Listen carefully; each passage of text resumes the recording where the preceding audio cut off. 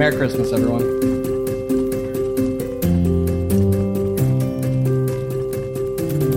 I enjoy tent camping.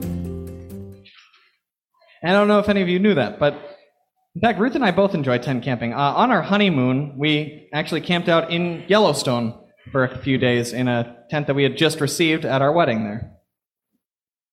Eliana could tell you all about camping out when we were on vacation with Ruth's family up in Wisconsin. And as a kid, one of my memories that I have about camping was growing up in Florida. We knew some beautiful campgrounds up in Georgia, and we would drive up there and have a family camping trip there. Right?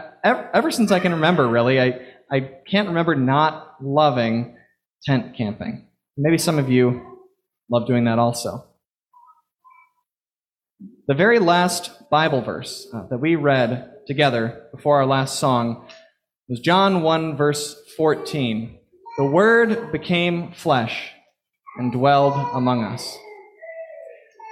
There's a picture, a word picture in those words there that because we don't speak ancient Greek, we miss out on. But if you go back to John's original text of the Bible, you go back into the ancient Greek there in which John wrote, he uses this peculiar word, which our English translation there renders, made his dwelling. But what John wrote literally means this.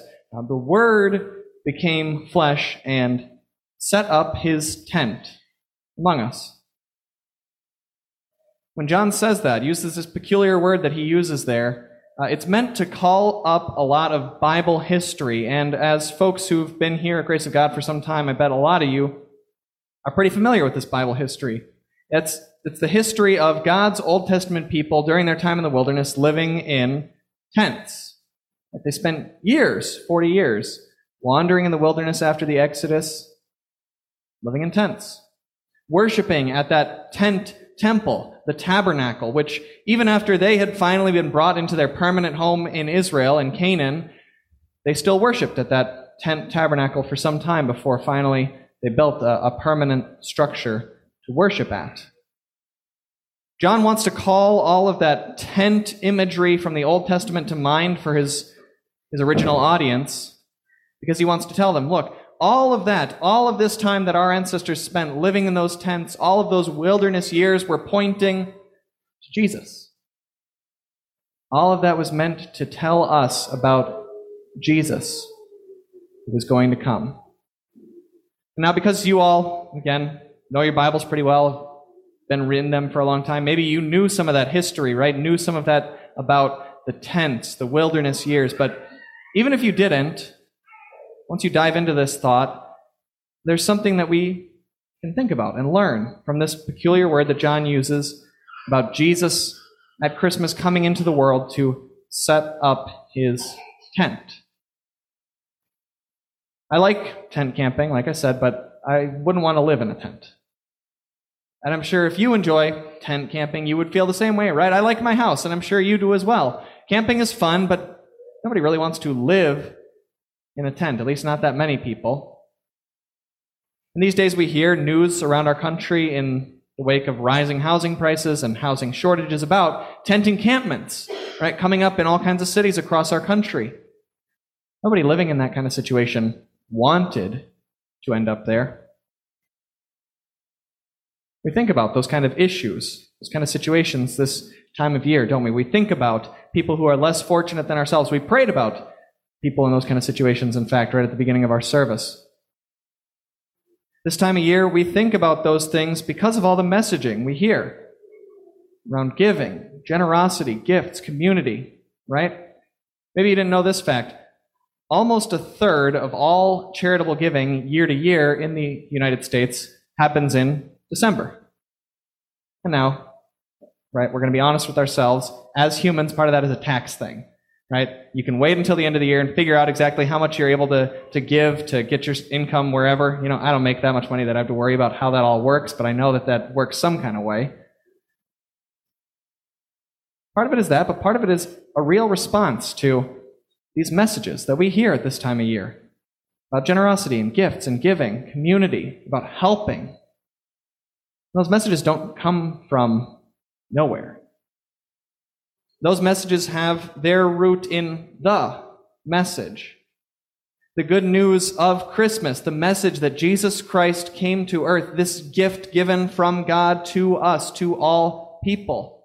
Right? That's the central story of Christmas. That's the gift from which all of the gift-giving attitude of this season flows. Gifts beget gifts. Giving begets giving. Love begets love.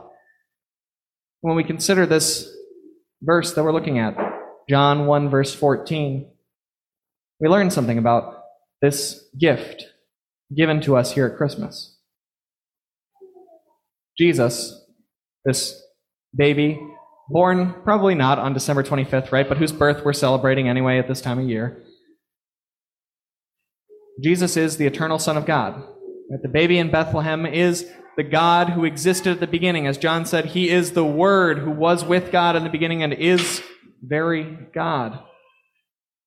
And from eternity, then, Jesus has always lived in community, in perfect relational love with God the Father and God the Spirit.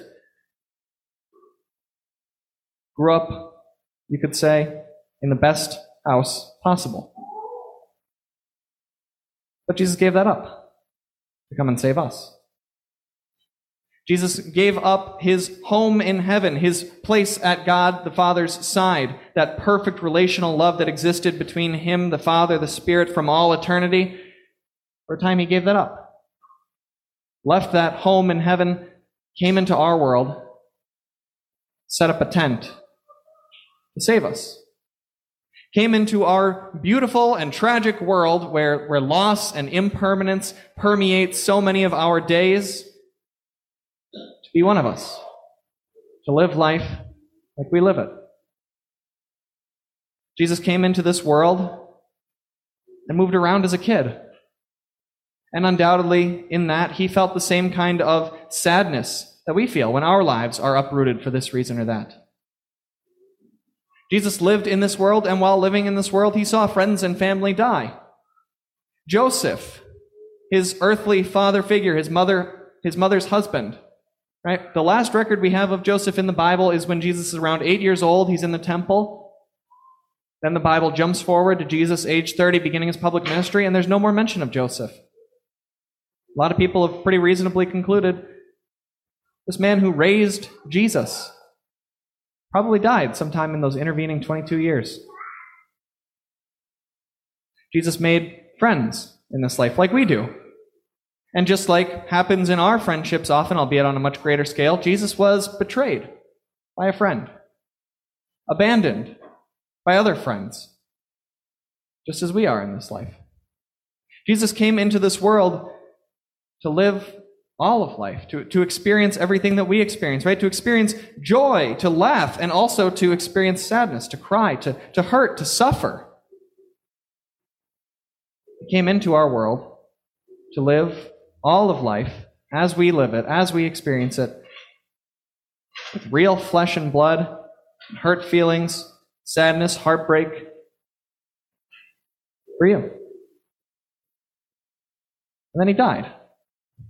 Right? Jesus' impermanent state of existence came to an end, just as it's going to come to an end for all of us, because we are all living in tents in this life, right? This is not a permanent place. We are all living in tents, moving from this place, to the next place, living in this situation, living in that situation, always pulling up roots, always moving along, day in, day out, change all around us, until one day, finally, the wandering comes to a permanent end.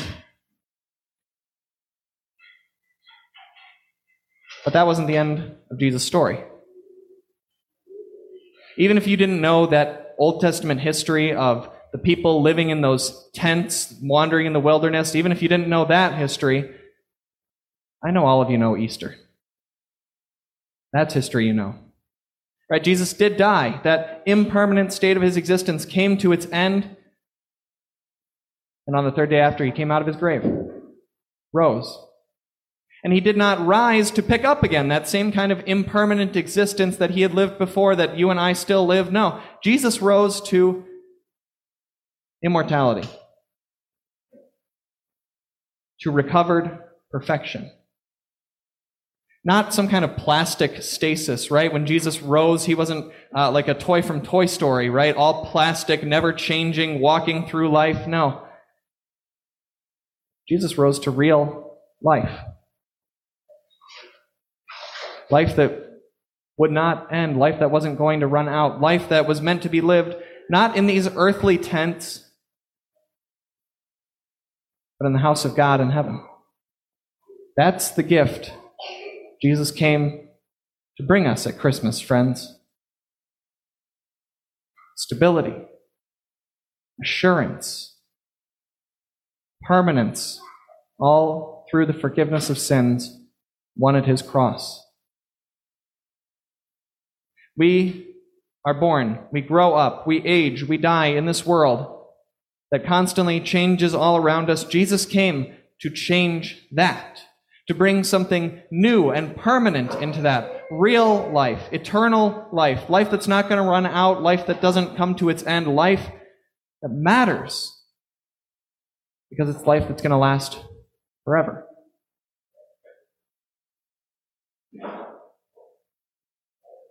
You know what? Even though Jesus now exists in that state, as we too will in the resurrection, he must still like camping as much as I do. Because Jesus still camps out, still brings himself to a place for a time. This is what he says: wherever 2 or 3 gather in my name, there I am. Jesus is here tonight. He's camped out with us here as we gather around the story of his birth. When we leave tonight, Jesus goes with each one of us. It's another promise of his. He is with us always until the very end of the age. In this earthly camping trip we call life, Jesus comes along. Right? He sets up his tent where we set up ours. He goes with us to comfort, to encourage, to strengthen, to guide, to protect, to forgive. On this earthly camping trip, he joins us together with others, other pilgrims, other wanderers, other campers, so that we might do all those same things for one another also, forgive one another, guide, protect, encourage, strengthen one another. And when all those days of wandering, tent setting, tent taking down, pulling up stakes, moving somewhere else, when all that comes to an end, the Jesus who came at Christmas makes this promise to us. He will be there to take us home. Merry Christmas, friends. Amen.